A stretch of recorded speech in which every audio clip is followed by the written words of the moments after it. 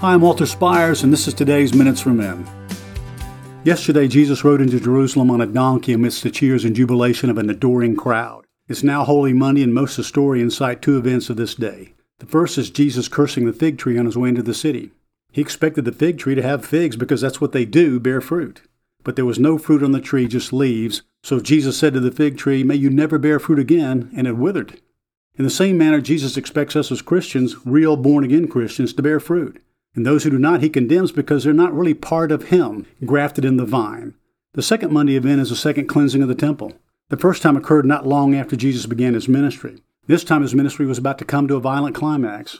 And once again, Jesus saw the people abusing the temple of God, buying, selling everything except what they should be doing, worshiping God. Jesus quoted Isaiah, shouting, "My house shall be called a house of prayer." My dear brothers, the two great areas of concern that trouble Jesus jump off the pages of Scripture from this Monday before his crucifixion.